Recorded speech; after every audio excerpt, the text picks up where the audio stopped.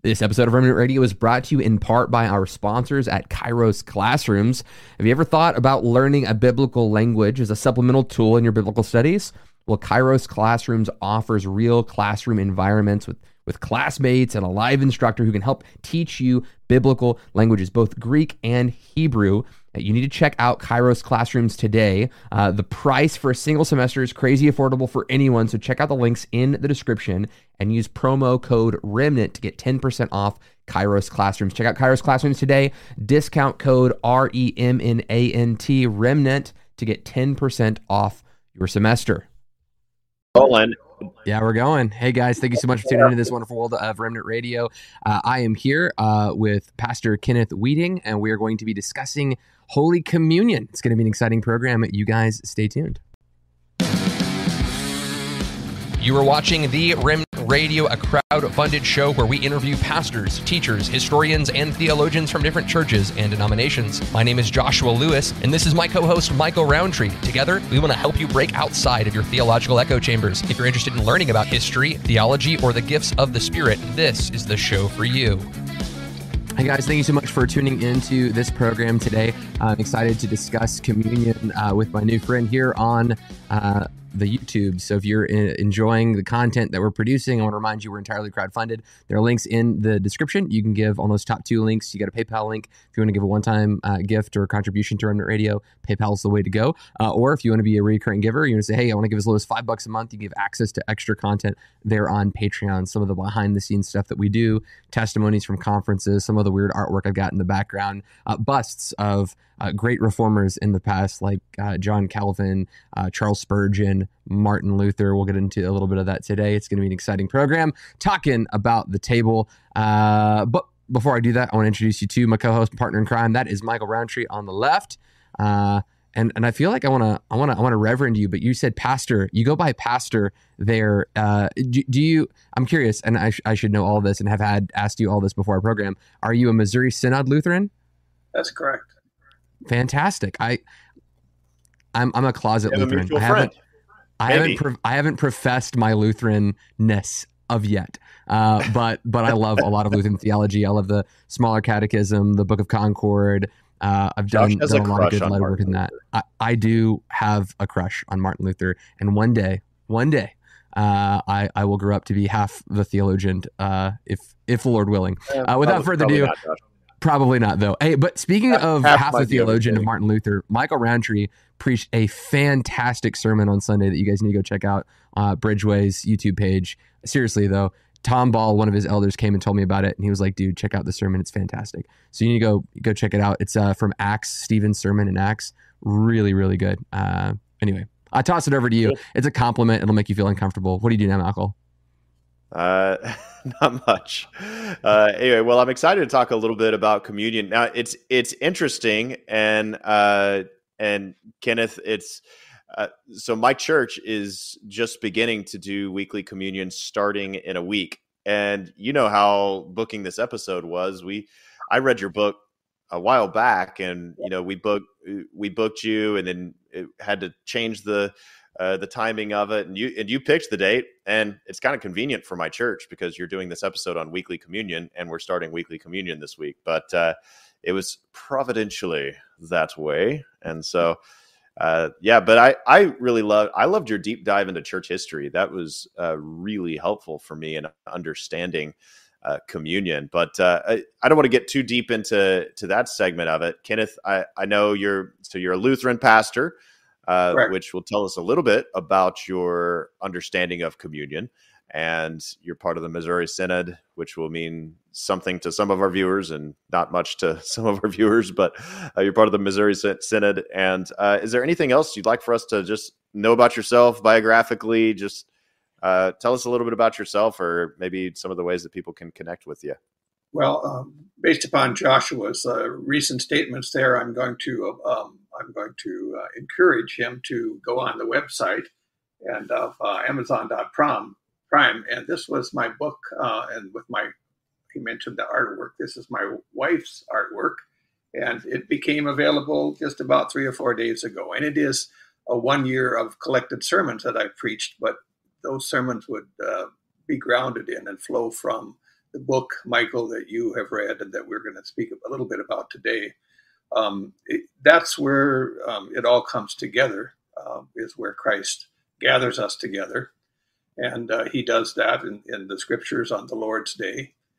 If Good Friday is the center of human history, and it is, God dying for the sins of the world, God the Son, what occurred on Maundy, Thursday in the upper room, boy, in terms of an ultimate speaking of a gift, right before he steps out into the night to be tempted by Satan in the garden to agonize there in bloody sweat, because he knew it was coming for us, in love for us, in steadfast, compassionate love for us. He knew it was coming, but take and eat. This is my body. And it would have been jarring, as I said, to speak to his disciples. It's Passover. There's lamb, but no, there's bread. And taking the bread, take and eat. This is my body given for you. More jarring, take and drink. This cup is the New Testament in my blood, from Matthew and Mark. This is my blood of the covenant. Take and drink it. I mean, they were not to drink blood. They were to drain the blood out of animals before they ate them. So Jesus takes over the Passover, and he is the new Passover. And here in this gift, he gives to his disciples a gift of love, a gift of forgiveness. St. Paul speaks of it in 1 Corinthians so clearly. And after Jesus rose on Easter Sunday, think of the Emmaus disciples in Luke 24. A 7-mile sermon. My congregations never let me preach 7-mile sermons to them, but Jesus did. And when he arrives then at their destination, and along the way, their hearts are burning because he's opened the Old Testament to them, and he says, everything written about me in the law of Moses and the Psalms and the prophets must be fulfilled. And he opened their minds to understand the scriptures. And it comes down to this, that repentance and forgiveness of sin should be proclaimed in my name to all nations. That's the church's business. That's pastor's business, repentance and the forgiveness of sins in the name of Christ to all nations, beginning from Jerusalem. And he goes on to say, behold, the promise of my Father I'll send upon you. But wait in the city until that occurs. And so then we go to perhaps a bit more in Emmaus. Well, what do the disciples do? They recognize him in all of that preaching?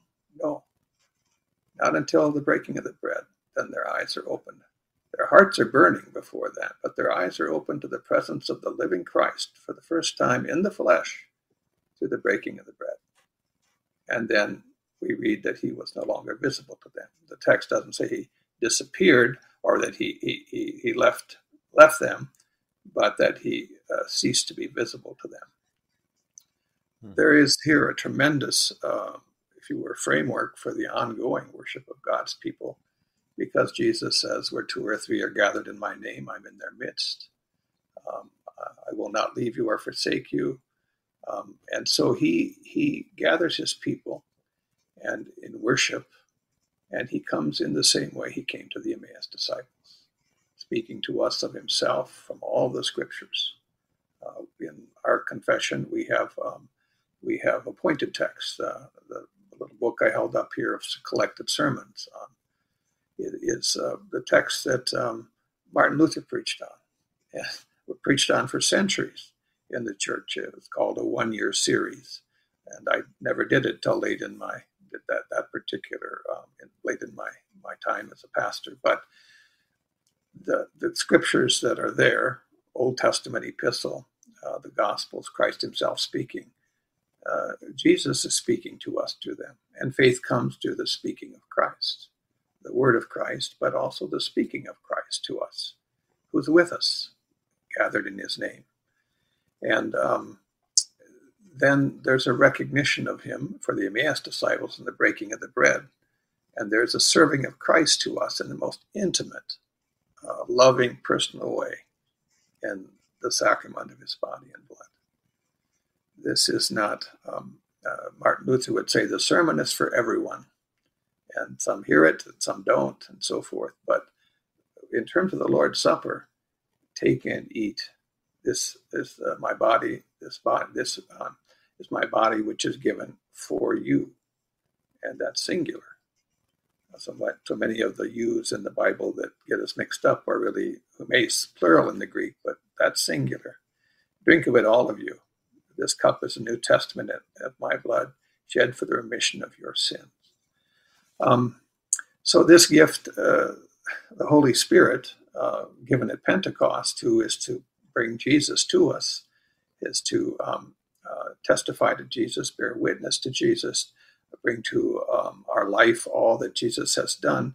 In Acts 2:42, they devoted themselves to the apostles' teaching, the breaking of bread, the fellowship, and to the prayers.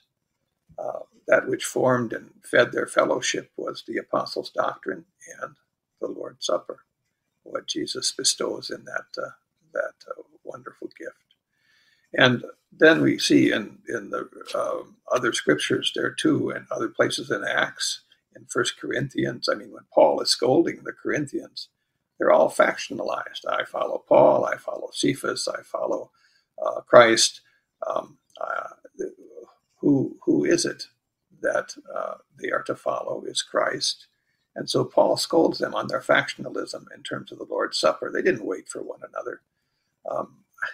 I suppose in the setting there in Corinth, it would have been about, 50 people in a small house church. The one that we have in Europa in the 3rd century is about that big. And there's usually a little interior room, 10 or 12 can get in there. And then in the courtyard of the atrium, maybe another 40 people. And I think a similar thing is at work in James' epistle, when he scolds them for showing partiality to those who are wearing the fine clothes and wearing the gold ring. You come and sit over here. So, in Corinth, it's a mess. It's a mess regarding the Lord's Supper. And there's a indication that there's a love feast that goes with it. That they're eating and they're getting drunk and so forth. But this communion, this gift of the Lord that's to bring unity, or that is a gift of uniting us with Christ and therefore with one another. That is being misused in major ways. And Paul doesn't say, okay, stop it, let's make it less frequent. He works right away to correct the misuse of it. He puts them in their place, and don't you know? And he speaks about, you mentioned in terms of worthiness to commune. Paul speaks of it there, and in 1 Corinthians 11, surely there's a connection between those verses that speak about discerning the body of Christ, and then if you whoever eats this bread is partaking of the body of Christ, and this cup the blood of Christ. So the body there is at the church, and Christ's body as the body of believers that's mentioned. Well, I think the big context in Corinthians would say, yeah, there's an issue here with that, and Paul is addressing it. But the immediate context in those verses of 1 Corinthians 11, it would be almost impossible to not say that not discerning the body here in the bread, not discerning the blood here in the cup, in this new covenant that he's given, is not present. There's a flowing of that argument that just connects those in I believe, an unmistakable way. So we believe that this catechism. Kenneth, it sounds like Kenneth, moved. You might have bumped your computer or placed your hand on top of the microphone of your computer. We couldn't hear you there once you moved your computer there. Okay. I don't That's know better. what I'm... You can hear me now? Yes, sir. Okay. It is a true body and blood of our Lord Jesus Christ under the bread and wine, instituted by Christ himself for us Christians to eat and to drink. When you... in terms of the questions you asked, Michael, they're all flowing together for me. But in the early church then, this was central to worship. And for the first centuries, there's no indication. For the first 15 centuries, there's no indication of a worshiping community without the presence of the sacrament. And of course, there were in the Middle Ages and from the 6th century on, abuses, misunderstandings of the Lord's Supper, what Rome did with some of the teachings, superstitious teachings about indulgences and about votive massives and so forth. But in terms of what Christ gave, what the Holy Spirit brought to the early church, bringing Christ to them in word and sacrament, that's continuing, and it's seen in church history until Constantine. Even in the persecutions, the Christians continued. Sometimes they had to do it in catacombs, sometimes usually always in these small house churches. But they continue receiving Jesus' presence in his word and sacrament on the Lord's Day. With Constantine, and then with the legalization of Christianity, there is now for Christianity something that's popular, that's politically advantageous, that's monetarily advantageous, and there's a decline in communion that is seen there in terms of my studies. And my studies are limited. I'm not the final expert in these areas. In my book, Michael, I simply shared things that I was able to determine in answering a question for a member I served about why they couldn't have the Lord's Supper each Sunday. And in the book, I say I thought it was a silly question because it was not part of my tradition. I hadn't really even thought about it as a pastor, and that to my shame.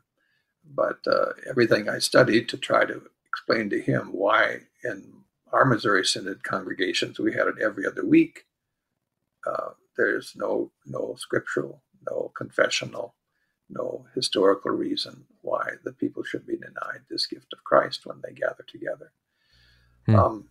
Going on then. Can I ask a question here? Jump right in. Yeah. So Kenneth, I'm interested. We've got this period of time where, I mean, as you've just illustrated for us, that Christ gives the table before his death, before his resurrection. He, after his resurrection, shares the table with those on the road to Emmaus. Then he later sees this table kind of institutionalized in the book of Acts. They're breaking bread, devoting themselves to the apostles' doctrine, to breaking of bread, to prayer, supplication, those kinds of things. You see in the Church of Corinth, it seems like as they're gathering together on the Lord's Day, they're practicing this Holy Communion, this Eucharist, this Thanksgiving, the celebration of what Christ has done for us. And all the while, as they're doing this, this carries along into church history. We see this in church history. But then something happens. I remember reading Luther's biography, and there's like there's a trillion Luther biographies, but there are Catholics who are priests, basically, are the only ones who can take communion by the day of Luther, and even then you have to be like extra holy with the side of righteous, and you only get to take it once a month. Communion has been this thing that, if an ounce of it is spilled and is given to a congregant, then the priest would have to lick it off the floor. So then they started just giving bread to people. Then it kind of works its way up. So like, what happened? Can you just walk us through some early history stuff and kind of walk us through the trajectory of communion? And then I guess this is kind of also a humble brag. As we're talking about artwork here, I want to show you this. This is actually the only tattoo I have. I designed this in respect of Luther, that this is my body and the work of the Spirit in the table. So mad love for good Christian artwork, and for good Christian artwork that is all communion related. Artwork. Yeah, I like it. As far as good Christian artwork goes. Anyway, walk us through some of the history of early church theology when it comes to the practice of communion. From what I can gather and have conveyed in my book, Gregory the Great, 6th century, late 500s, a pope, and mission-minded, he did some good things in terms of the church with its music and his pastoral teaching, how what priests should be doing, but also some real superstitious stuff. And one of his missional emphasis was to put priests in monasteries. I mean, monks are there, and they did a lot to preserve writings and education, and through the ages that some call dark ages, through the medieval ages. But Gregory wanted mission work to be done, and so he put priests in these monasteries. And of course, the priests were put in an office to, part of what they were to do was to give the Lord's Supper, in Roman parlance, to celebrate the Mass. So you'd have all these priests in the monastery, and they would celebrate the Mass privately. And it's kind of where it really, if you will, took off on steroids there. And then it worked its way out into the parishes. And soon, like in Luther's time in Wittenberg, the churches would have a main altar, and they'd have a dozen side altars. And you could have these priests, all of them most of them were paid by people to say a Mass for something, for a better harvest, for finding a wife, for a business trip, whatever it might be, for health. Relief in purgatory for a dead relative. Yeah, that became a huge thing in terms of after Gregory the Great. And our Lutheran confessions really, they identify that in him, that so much came into the church's practice through him that was harmful. So you think of it, here's the living Christ, the Christ first stepping forward into the Garden of Gethsemane, knowing he's going to face God's holy wrath. Not only our physical death, but the punishment, the judgment, the damnation we deserve. He takes it all. And he does it in a sense he does it in love for us. And he does it in the context of giving this gift, my body, my blood for you. It's the new covenant, the New Testament, a last will and testament. Luther got onto this as a last will and testament, in part from Hebrews, where it says that the testator must die in order to hand over the inheritance that's to be given. And so this is one of the last things Jesus did, if not the last, before walking out into the night, singing a hymn on his way to Gethsemane. And so this is not to be trifled with. You wouldn't mess with anyone's last will until you don't change the words. So your little tattoo there, Joshua, yes, this is my body. And Luther, he refused to philosophize about it. He just said, we will stick with the words that came from the lips of Christ. That's where we will find this gift and the meaning of this gift and the substance of this gift. This is my body. So when you say the last will and testament, yes, you mentioned Hebrews, and so the person has to die before the inheritance comes through the will. This idea, yeah. So some people that's going to be a new concept for them in relating that to communion. So how would you make maybe a exegetical argument for communion is intended to be a last will and testament from Jesus? And maybe kind of part of that, like what practically does that mean? Does that mean we are receiving the inheritance of Christ's redemption in the act of partaking of communion? Because if I think about a will and receiving an inheritance, it would seem the same. Like, okay, so in partaking of communion, I'm in this moment receiving my inheritance in Christ. And I can hear the objector saying, but we already had our inheritance in Christ. We had forgiveness of sins already. We had, everything Christ purchased for us. So there's kind of multiple questions. One, how would you defend the last will and testament biblically, that this is what's happening in communion? And then 2, if that's true, what does this mean for us? Are we literally receiving an inheritance in communion? Luther's way of describing it is that we receive all the treasures of heaven.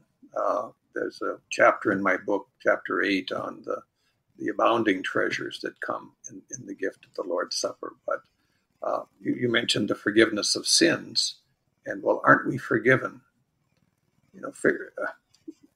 Luther's first thesis of 95, when our Lord and Master said, repent, he meant the entire life of the Christian is to be one of repentance, of turning away from that old sinful nature inside of us. Oh, the sins, yeah, they bubble up. But the big bugger is the sinful nature on the inside, the old Adam. And so we turn from that. Luther would say, in terms of baptism, the indication, what does it signify?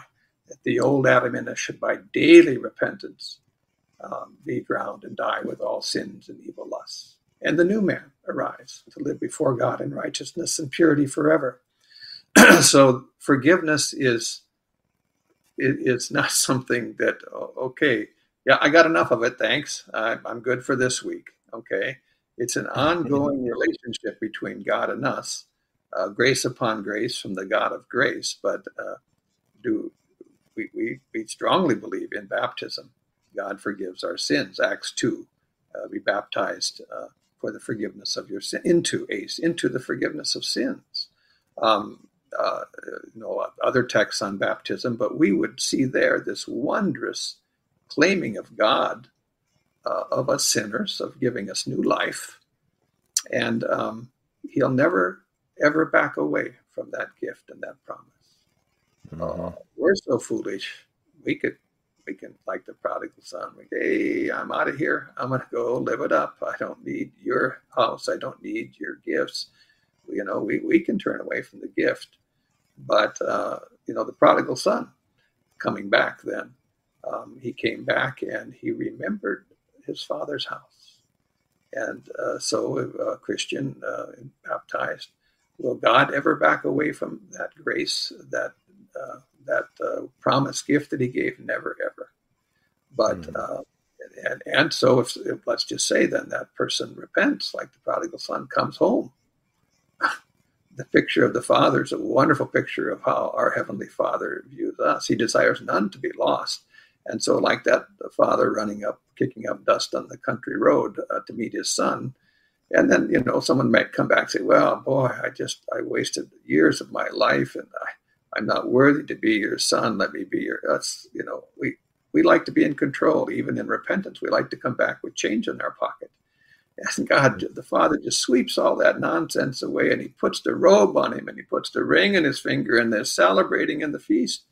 And that's the grace of God, and in that gift of baptism and in the gift of the sacrament of the altar. Here, Christ comes to us most intimately in the flesh. Here's my body given for you, my blood of the covenant shed for you for the remission of sins. Drink it. It is a gift that it's a gift for sinners who keep on sinning. Our God keeps on forgiving. And so then do we? Okay. So if we miss, go ahead. Right. So of the two questions, you answered the second one. Does this mean that we practically are receiving the benefits of Christ's death and resurrection? Like we're receiving our inheritance in the act of communion.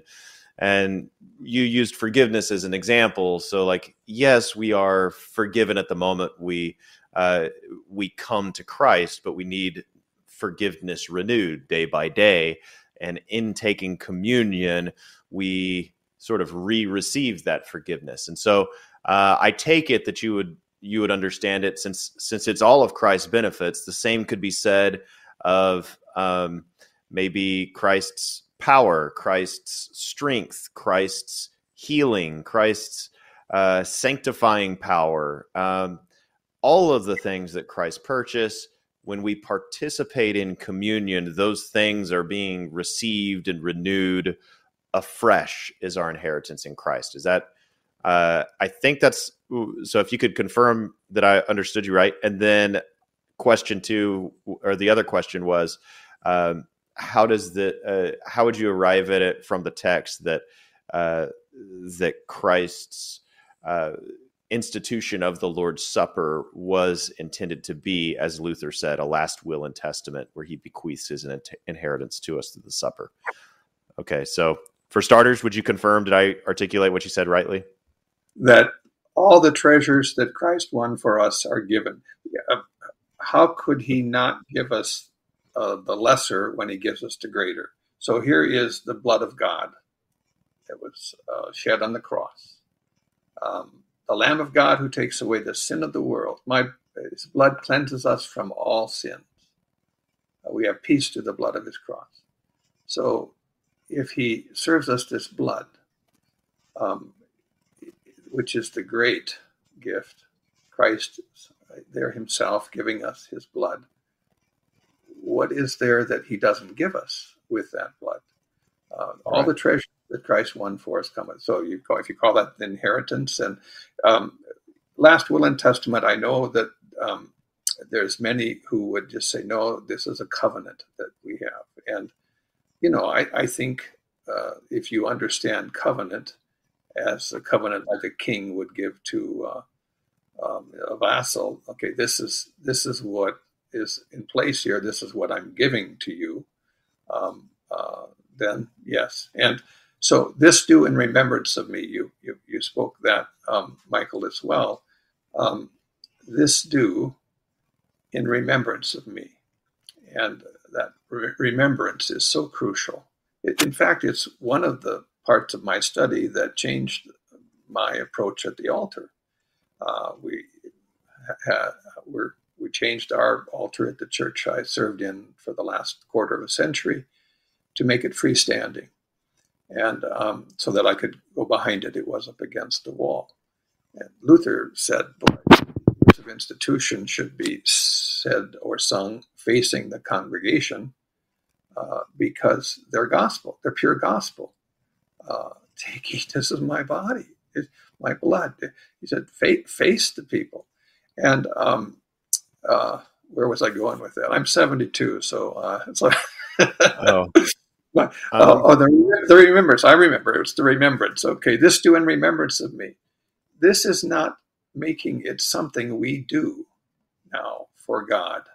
And in my book, the first biblical text I used there was the thief on the cross.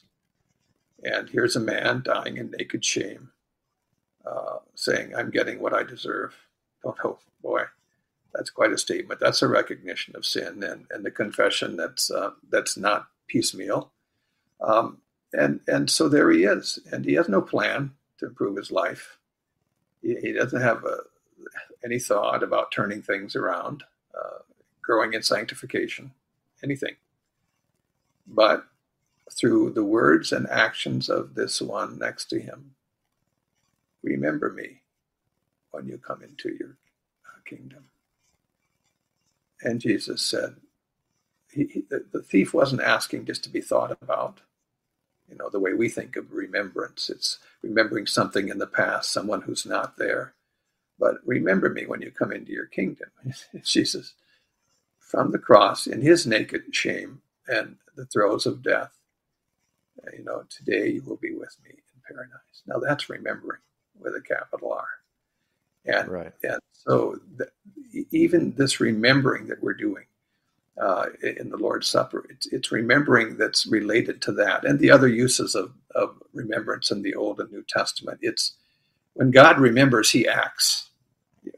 God remembered Noah. Oh yeah, I forgot Noah. No, that's God is remembering Noah and acting for him and so forth in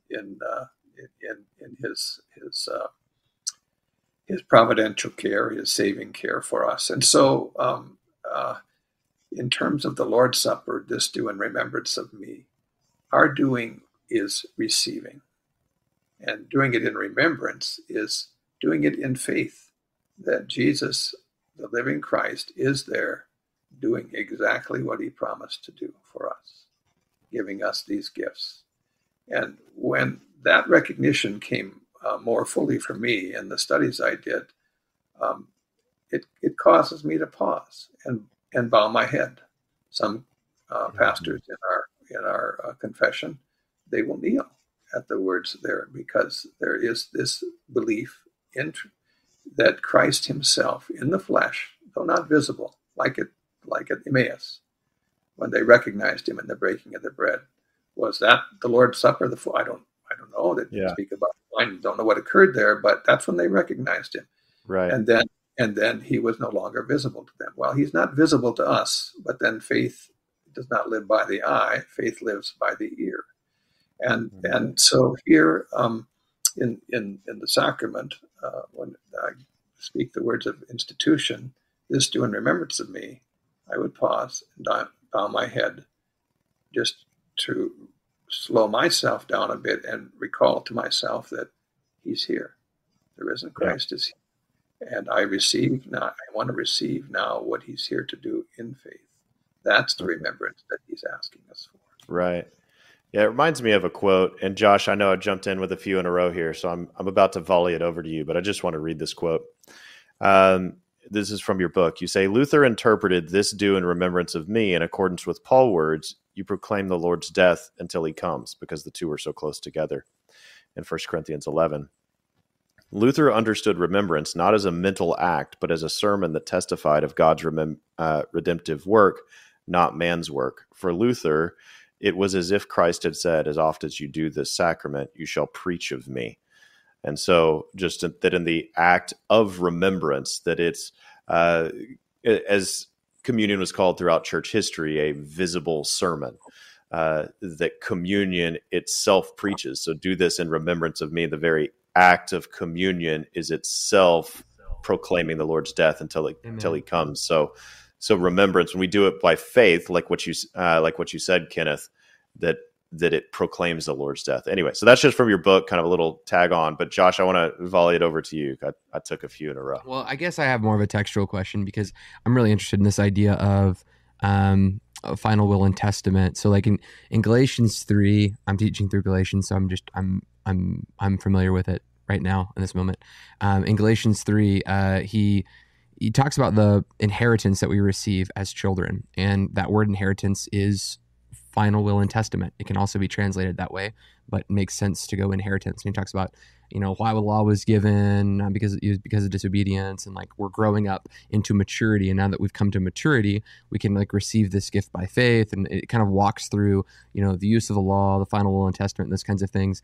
And it's interesting that the context that precedes chapter 3 is chapter 2, where the circumcision party comes and Peter's at table with Gentiles. And I think certainly included in the table, could he have been eating, Gentile meat? You've got guys like Tom Schreiner say that's clearly the plain reading of the text, but then you have other scholars who go, maybe not, but at least what is taking place is the table is being shared. And that was something that took place when you gathered in those gathered meals, is that you would take communion. When the circumcision party shows up, they're like, hey, this replaces Passover. You need to be circumcised to take this table. So it appears that Peter is recoiling because, you can have access to the promise, but also you should do these things to have access to the promise, right? So it's interesting that the connection of this is a free gift, not a gift of work, and that this is not a work that we are to do. Communion is not a work, it's a gift.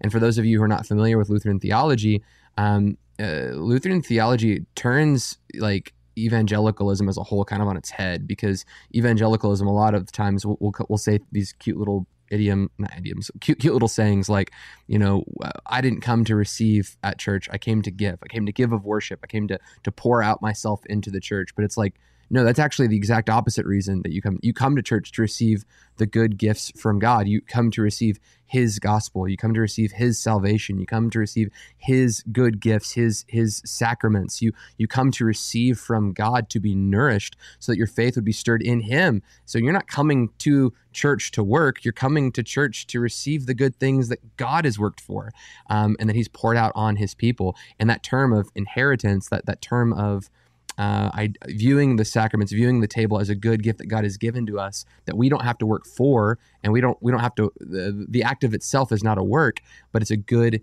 gift from God.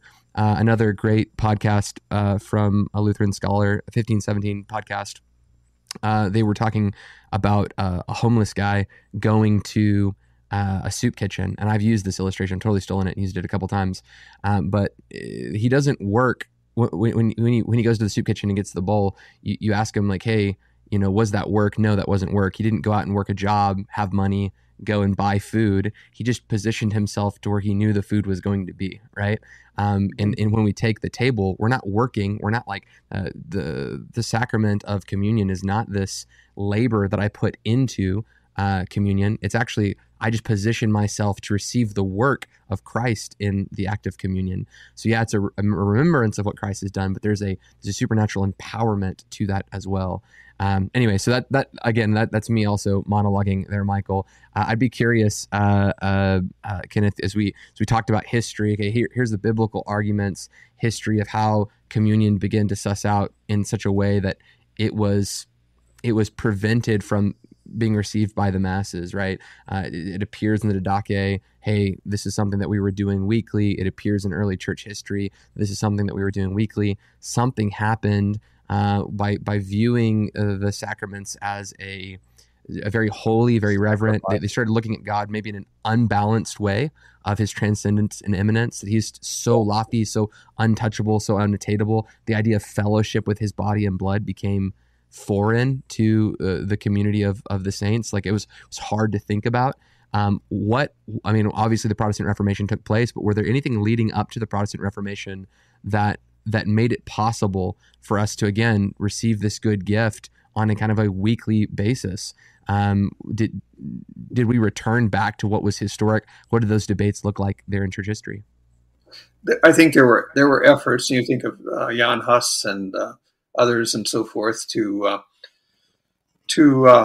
be clear about what the Lord's Supper was. That it's not a sacrifice for the dead to be paid for some special votive need.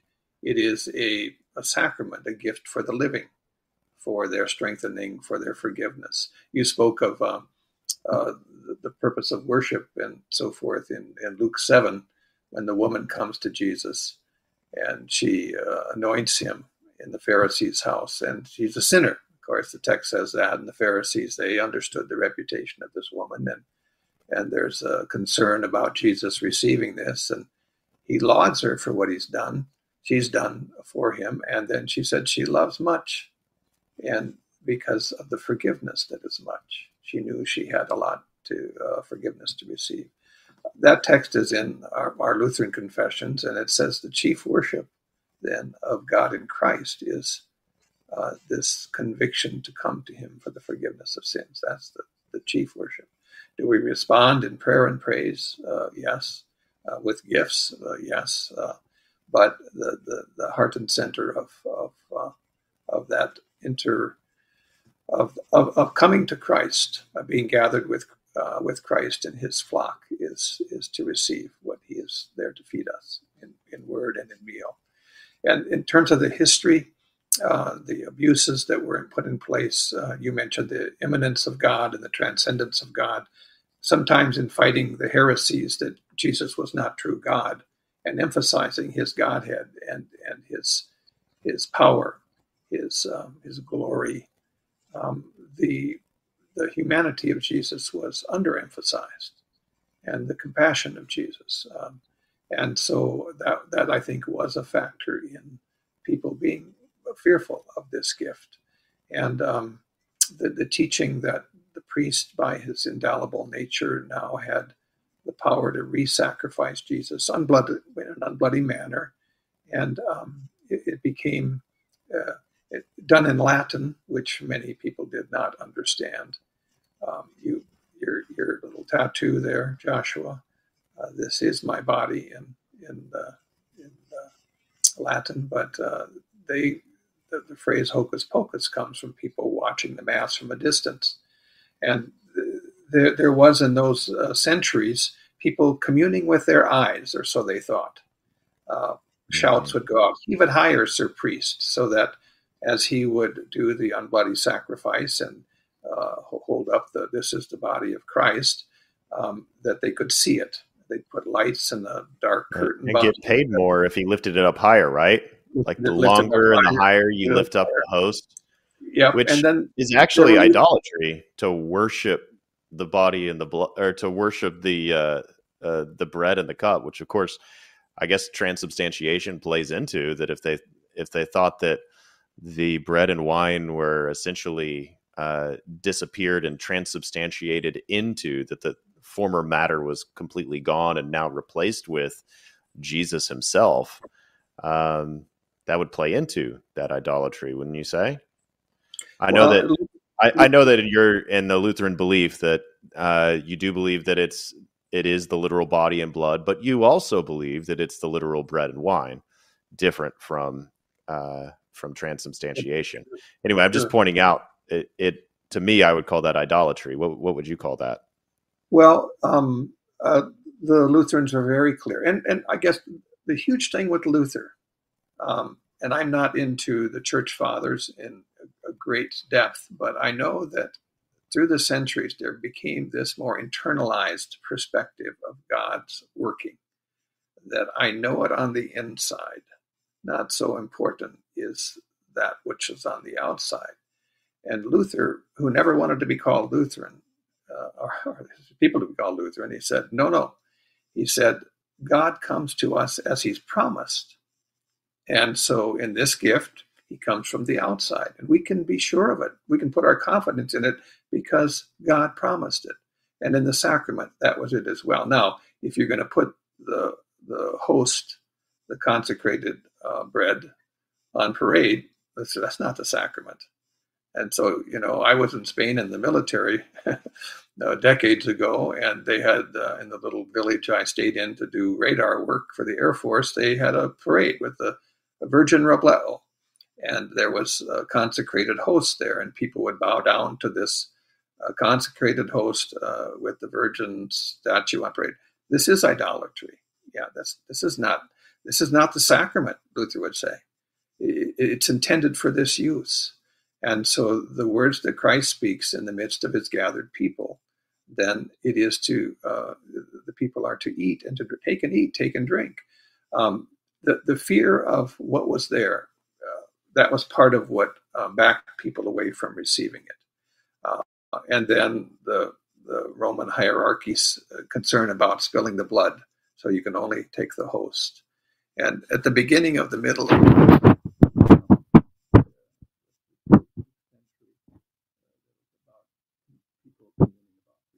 I think we lost your audio there again, Kenneth. I'm sorry about that.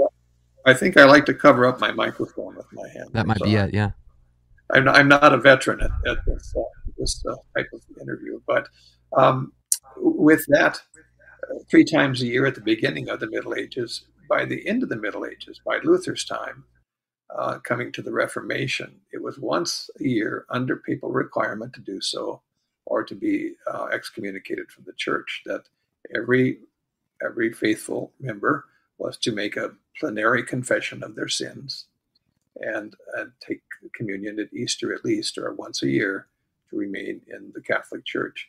And it had all become a law. It had become a misused sacrifice of the Mass, not the sacrament of Christ for the living to be received and to feed. So Kenneth, as we're rounding out our hour here, we typically allot an hour for our show.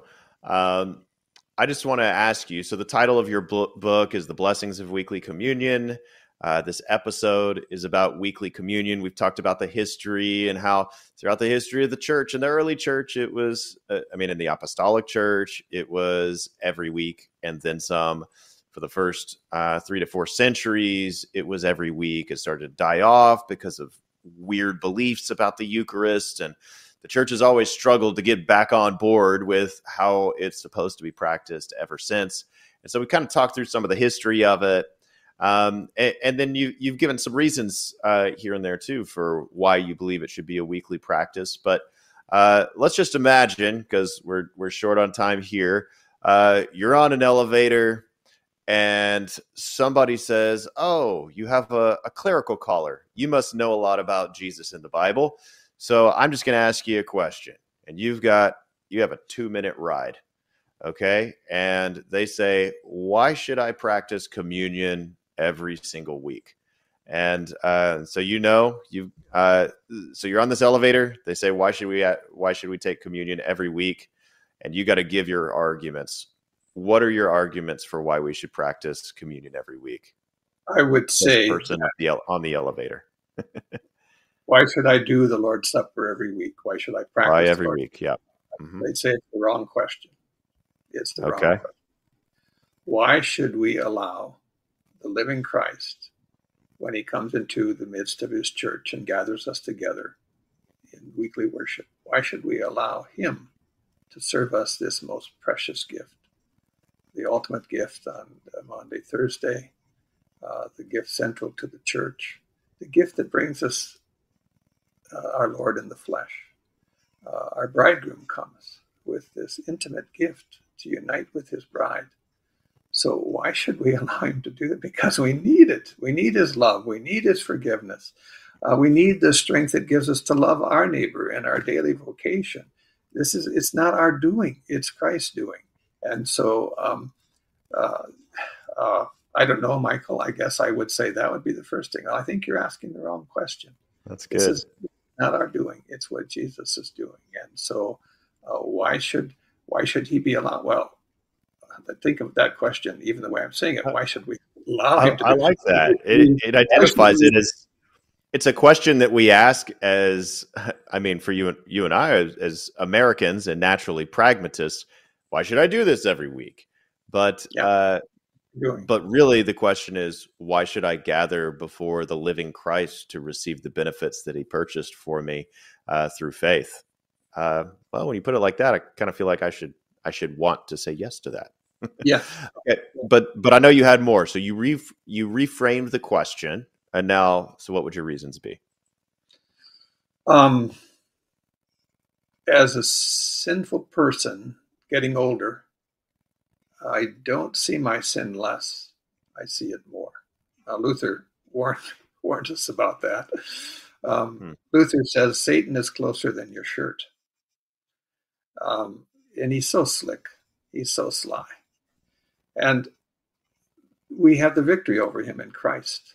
And Christ is at work for us.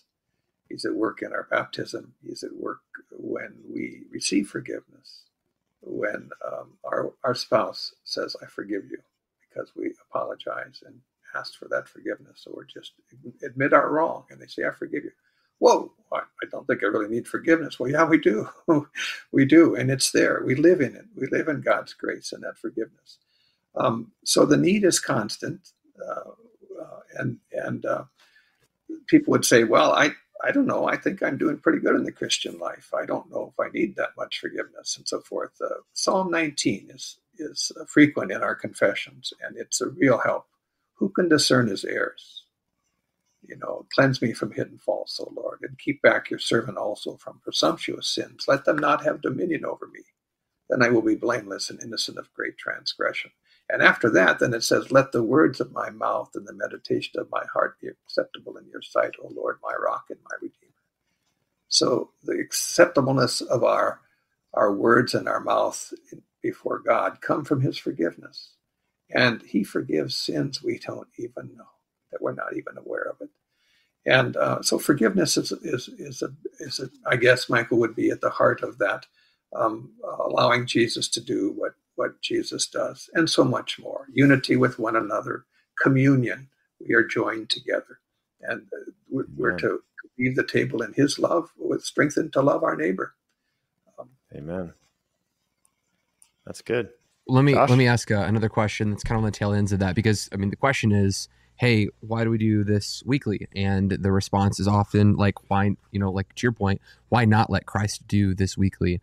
I suppose if I heard that response, my follow-up would be, well, can I take this every day? Can I in my home and with my family take communion? Can I follow the instructions or the example of my pastor, my reverend, my priest that I see offering up the table? Is that something I can do in my home with my family? Because if this is something that Christ is giving me and empowers me it forgives, sin, and it infuses some kind of grace into my life in some mystical way.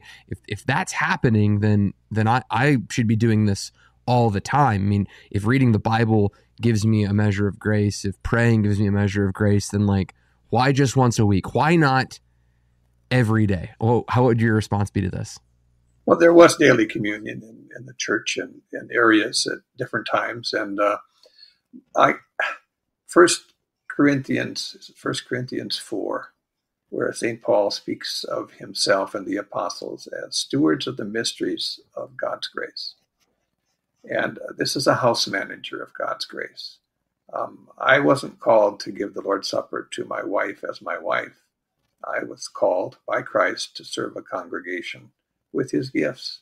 And I mentioned before the you in the Bible that gets us into so much misunderstanding in terms of even the Spirit's indwelling.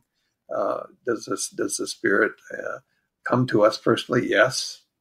But so many of those texts are umes in the Greek, that he dwells within you, gathered together in the corporate congregation, in the flock. Jesus calls us together. He's the one who gathers us, and he gathers us with under shepherds, the apostles appointed pastors in all the places where they were preaching and so forth. And that the gift has continued. The apostles' doctrine, the breaking of bread, the fellowship, and the prayers.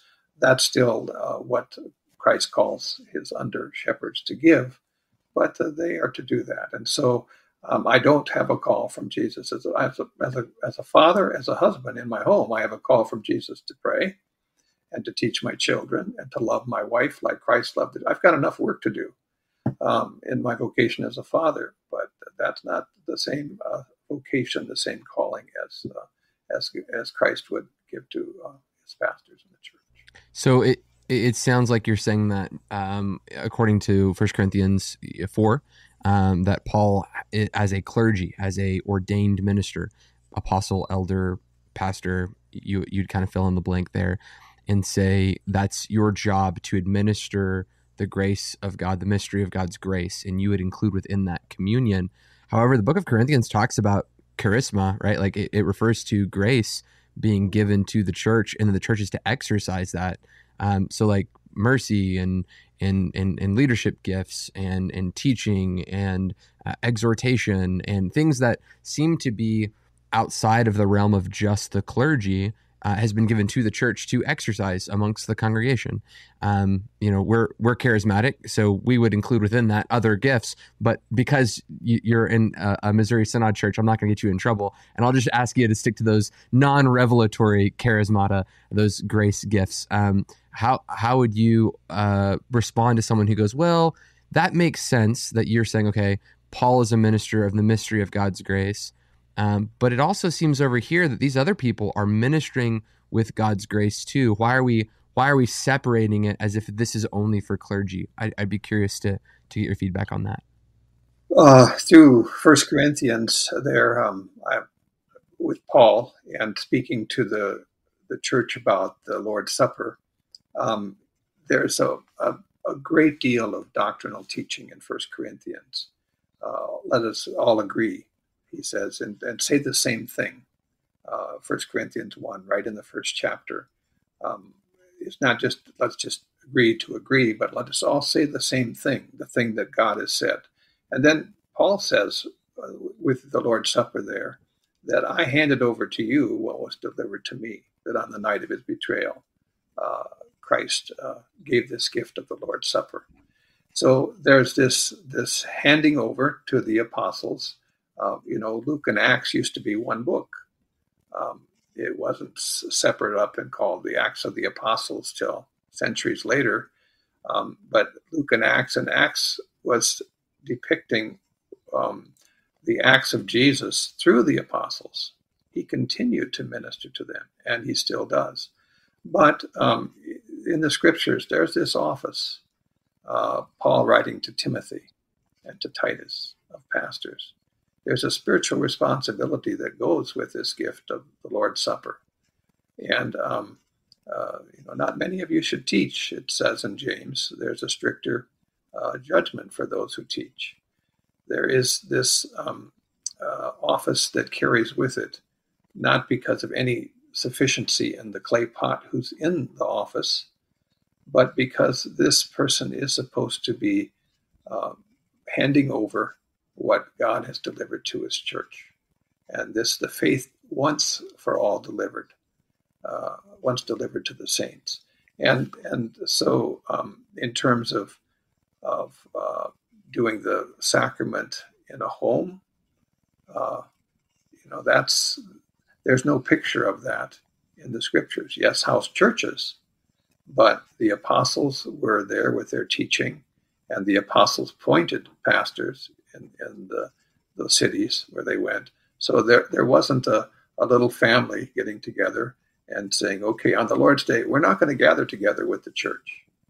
We're just going to stay here and we'll do our own word and sacrament service right here in the church. That's not there in the scriptures. And I think that would also go with 1 Corinthians 4, that these are stewards of the mysteries of God that he still calls house managers. And I don't know if that's sufficient, Joshua, to answer. That's good. Yeah. That's good. Well, Kenneth, I think we're about that time of the show where we need to tie things up. We want to thank you so much for joining us. And it's great to have a Lutheran on the show, and our other Lutheran friend from the Missouri Synod. Josh, I think Jordan Cooper is from the Missouri Synod, right? No, so he's in communion with the Missouri Synod, but he's actually AALC. So okay, that's right. Not okay. The ELCA, but the other small one. Yeah. Yeah. Okay. So anyway, but Dr. Jordan Cooper has been on the show a number of times, so we enjoy dialoguing with Lutherans and have benefited a lot from Luther's writings, and so it's great to have you on the show and talking about the subject of communion that is dear to my and Josh's heart. So dear that Josh got a tattoo about communion. So anyway, so we're thankful to talk through some of the history and the theology and the biblical arguments and so on. And more than that, I just hope that our listeners and viewers will walk away from this saying, I want more Jesus, and I want to experience his sanctifying grace in communion. Just everything Christ purchased for me. I want to come to the table in faith and believe that Jesus is giving me those things afresh. And I have just personally found in my own devotional life that when I come to the table in faith, that Jesus is doing something. And I, Kenneth, I love the way you talk about that. It's the emphasis is on what Jesus does for us in communion, and to just come to the table to be fed by Jesus. What a wonderful thing to receive from Jesus. And so I hope our viewers will walk away from that, and that it'll maybe affect the way you participate in communion in the future. So Kenneth, thanks so much for coming on the show. For our viewers, just one more time, I want to let you know that if you liked this video, push that like button. Try hitting that subscribe button too, so you can catch more videos. And Wednesday, we have another episode coming out. It's going to be a follow-up on the courts of heaven. We're going to look at the exegesis of Robert Henderson in his latest book about receiving mantles from the Lord. We believe the Courts of Heaven series is Gnostic in its leanings, and so we talk about that. But we're really going to look into his biblical arguments this coming week. So make sure you hit that subscribe button. And if you are really blessed by our ministry, we'd just love for you to consider either making a recurring donation on Patreon or a one-time donation on PayPal. And those links are in the description of this video. So Kenneth, thanks again for joining us. God bless you guys, and have a great week. See you guys next time.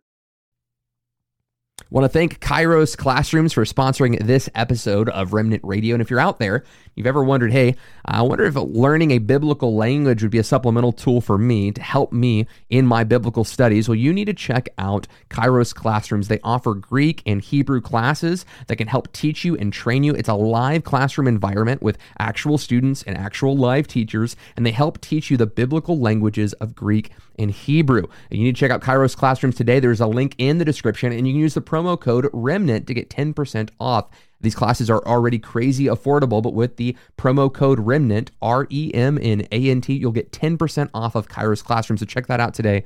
And thank you so much for Kairos for sponsoring this episode of Remnant Radio.